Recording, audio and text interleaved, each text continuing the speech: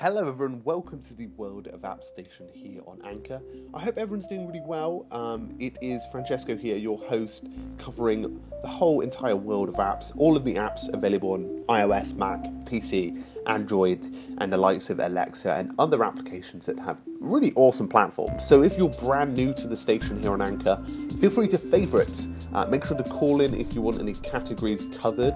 I'll be covering some really awesome categories over the next few days that I'm sure you're going to love because they really go deep in certain topics.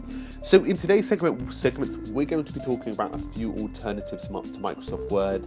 Now, if you didn't catch yesterday's segments, we talked about language learning applications that can be used to learn a few phrases and vocabulary across your sort of routine towards whether you're going on holiday in the summer or whether you're going just to learn it with a native speaker.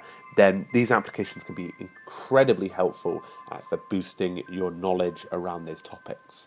So we're going to jump into alternatives to Word today. We've only got 3 alternatives that we really do want to recommend to you. Obviously, I know a lot of you guys are Office users because a few of you have called in the past about using Outlook and the likes of OneNote as well. So these resources might be, recommended, but, can be picked up and dropped if you don't enjoy them. Now, the brilliant thing about Microsoft Word is it's very robust and it works really well offline. I've liked the experience of Word, and I've got the latest Word, I think it's 2016, and it works really well because one thing I probably most enjoy about it is the templates function and actually being able to interact with a few of the basic templates they have. That is, of course, a benefit of Microsoft Word, but many of these applications do have very similar functions and very similar features, like the template feature.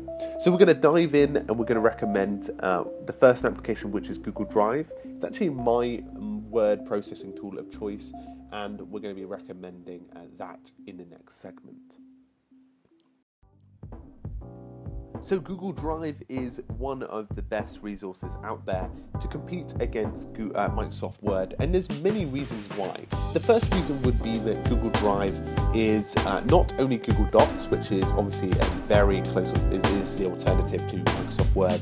It has a host of storage functions around it so that you can add different elements. So for example, let's say you've got your sort of Microsoft Word.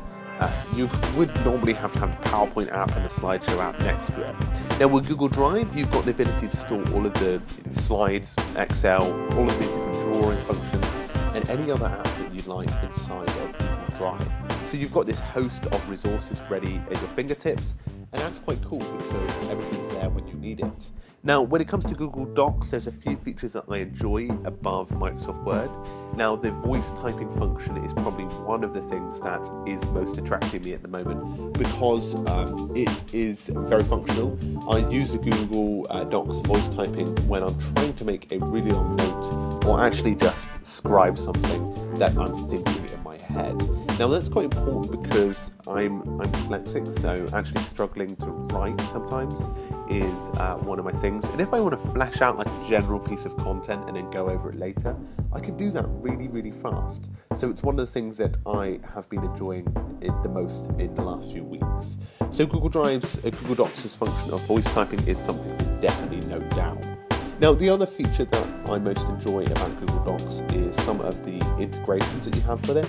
So you can have like integrations with thesauruses, synonym applications, and other app plugins. However, there's a research function where, for example, if you want to cover a certain topic like, I don't know, Bill Gates, and you highlight Bill Gates and you click research, it will detect the latest news about Bill Gates and also bring you up any resources around him. So you've got the ability to use a research function, and that is actually very handy when you're building documents about certain people. Now, Google Docs is also free. There are a few downsides of it. For example, I don't like how you have to install it, very similar to Dropbox, to actually get it offline.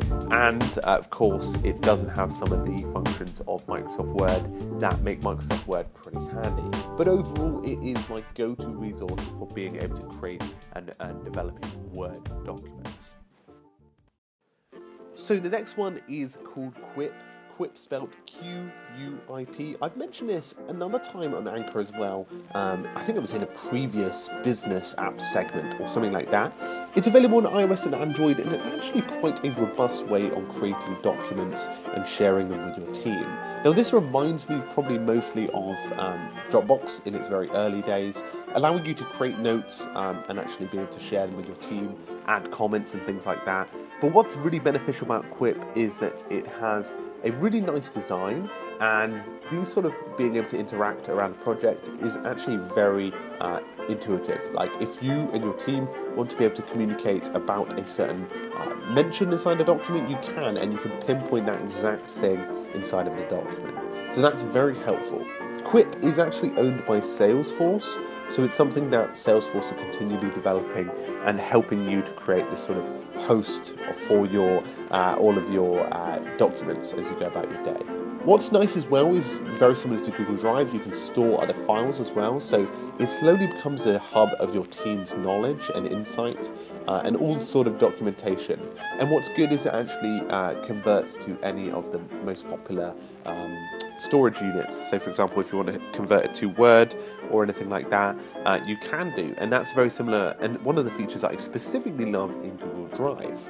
Now, Quip is available, as I was mentioning, on iOS and Android, and the applications themselves are quite robust as well. They seem to hold up well offline, so if you and your team are making notes offline and you want to upload them, as soon as you get Wi-Fi or any sort of 4G connection, you can do. So it's really perfect for if you're going underground or maybe on the train or something like that.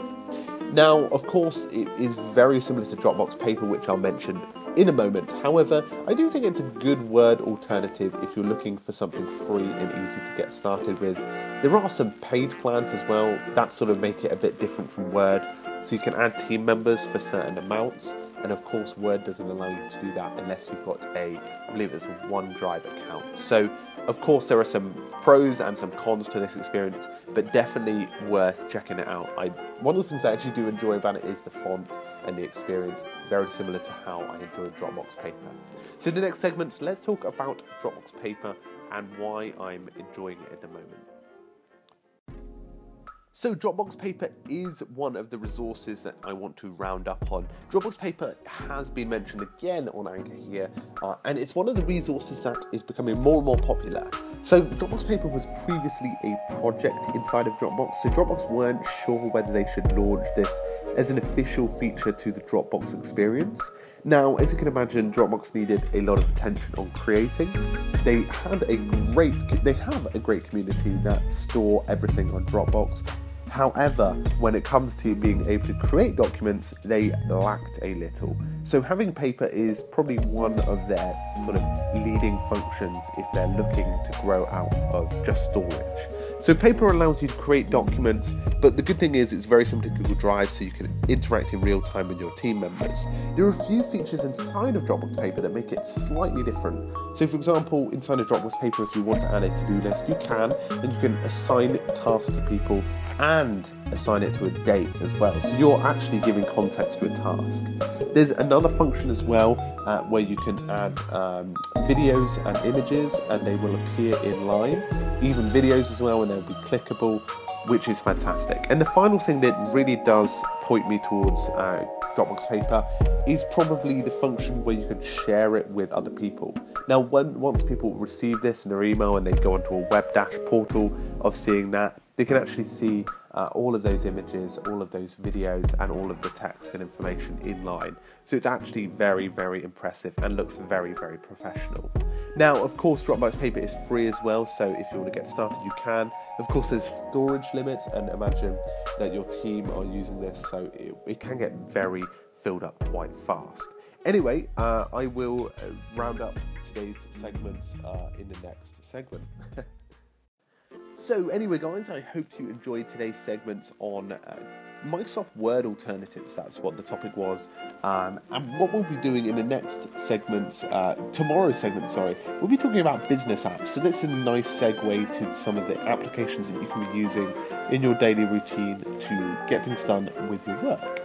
So if you didn't catch yesterday's segment, language learning tools, I hope you can go back and enjoy them, because there's a couple of great apps out there that I've recommended that you can go and check out.